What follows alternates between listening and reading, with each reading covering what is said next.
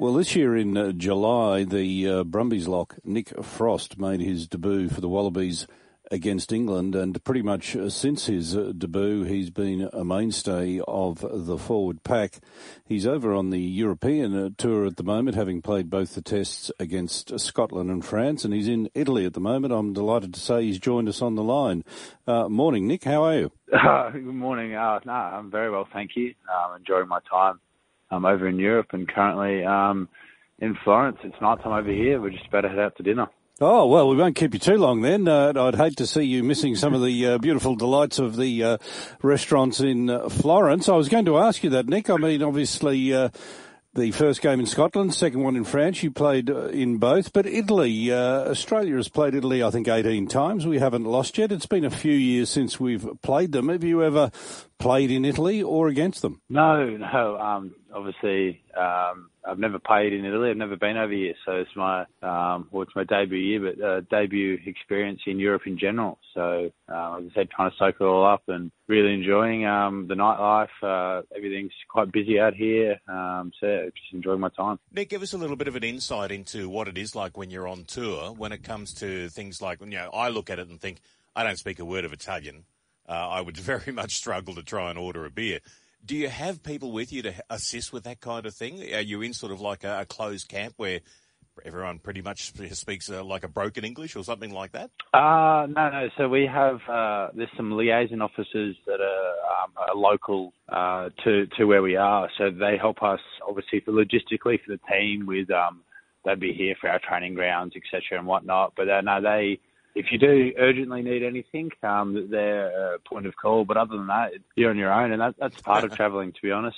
It's been an experience in general. You go out, obviously, you try and order food. People can speak a little bit of English sometimes. Other times you're just completely in the deep end, and that's, as I said, it's the fun of it. You try and order food. You're not really exactly sure what's going to come, but you just try and immerse yourself. And Nick, obviously, Florence, the ground there, have you had a chance to go and have a look and see where you'll be playing, and what sort of ground capacity is it in terms of spectators? No, we haven't exactly been out yet, but we've driven past it. It's quite close to where we're based for the week training. But obviously the team will be out there. The captains run the day before, which is a pretty standard thing to check out the stadium. And a few boys are heading to there's a local, the Serie A Florentine. They're playing tonight in the soccer match, so they're playing at the same stadium. So a few boys are lucky enough to get tickets, so they're going to head out and check that out. But I'm pretty sure they mentioned it's around 40,000 to 50,000 seated. And obviously it's not a rugby stronghold here, but there's apparently it's going to be close to full capacity. Oh, that's going to be really exciting. Saturday night our time, it will be on here in Australia about 11 o'clock. The Italians, as I said, we haven't lost to Italy before. I think we've played them 18 times. But their recent form has been pretty handy. In the Six Nations, they beat Wales this year, and they gave Samoa a fair old touch-up last weekend. So you're coming up against a team in form and probably pretty confident. Yeah. Also, there's no easy team. It's test match rugby. You got to test yourself against the best. As you said, they've come off a great win against Wales and an even better win against Samoa on the weekend.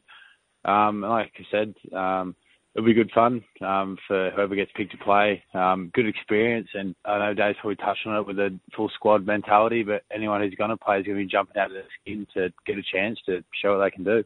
How's the mood in the camp? How's morale at the moment? Obviously disappointed. No one likes losing across the board, but there's just moments in that game. We could have been better, but as a holistic view, we went out there to play without fear, soak up the atmosphere, use it. Obviously, there was 80-odd thousand people there, and pretty much all of them were going for France. So there was only a small pocket of Australians. So we're just trying to use up that atmosphere, that energy, and just play without fear and pretty much throw the kitchen sink at them, which we did for most parts of the game, so we can draw on things going forward, and especially heading into next year, the World Cup, and playing in big stadiums like that. The boys have got a bit of experience around it. And Dick, personally, how have you found it? As you say, your first big tour of Europe, playing in the big grounds against Scotland, and then France against the number one team in the world. Has it been an eye-opener for everything you expected? Exciting? How would you describe it? Yeah, it's been a bit of a whirlwind.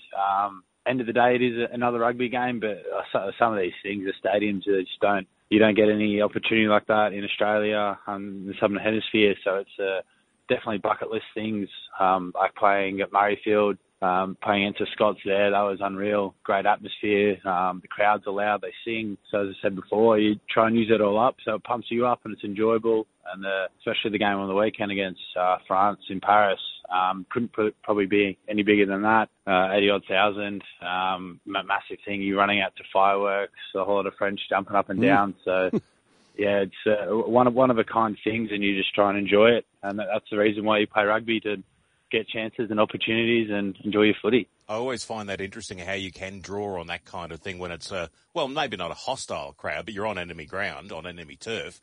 And the Aussie fanatics, yeah, they can make a fair amount of noise. But, yeah, when there's all of those screaming Frenchmen or screaming Italians out there, that could be a little bit daunting, I'm sure.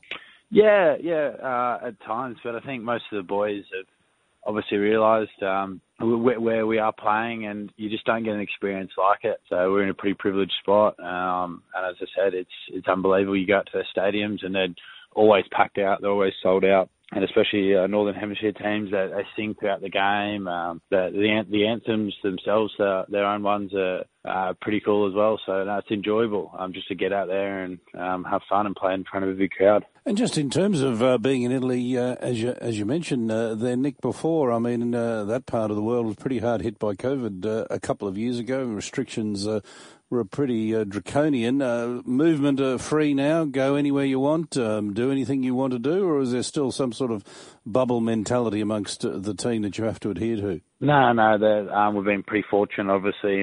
It's a bit behind us, like in Australia as well. It's just a matter of living with it and dealing with it. So, no, there's been no restrictions across any of the places we've been. Obviously, you're cautious at times and whatnot, but other than that, we're lucky enough to have our freedom to go out for a team dinner, go out, enjoy yourself, go see the sights. So that's the great part about playing over here. So obviously, footy's the number one priority, but other than that, we're in a lucky spot, a great part of the world, and go experience and immerse yourself in the culture. That's fantastic. You can actually do that because so often you see a lot of airport waiting areas, you see a lot of hotel rooms, and you see a lot of stadium dressing rooms, and not much else in between. So great that you can get out and enjoy the culture, enjoy the local cuisine, and actually, as you say, immerse yourself totally in the experience. Yeah, definitely. So we spoke before. We had a day or two in Sydney before we left on the tour, and that was we spoke about what the next 5 or 6 weeks were going to look like for us. Obviously, from a rugby point of view, what we want to get out of it, and then in general, what we want to get out of it off the field. We spoke about that and around our scheduling and things. So we want to have fun. We want to win games, but there's a part of just getting that balance right. Of you're here to play footy, but then when the time's yours, you have that freedom.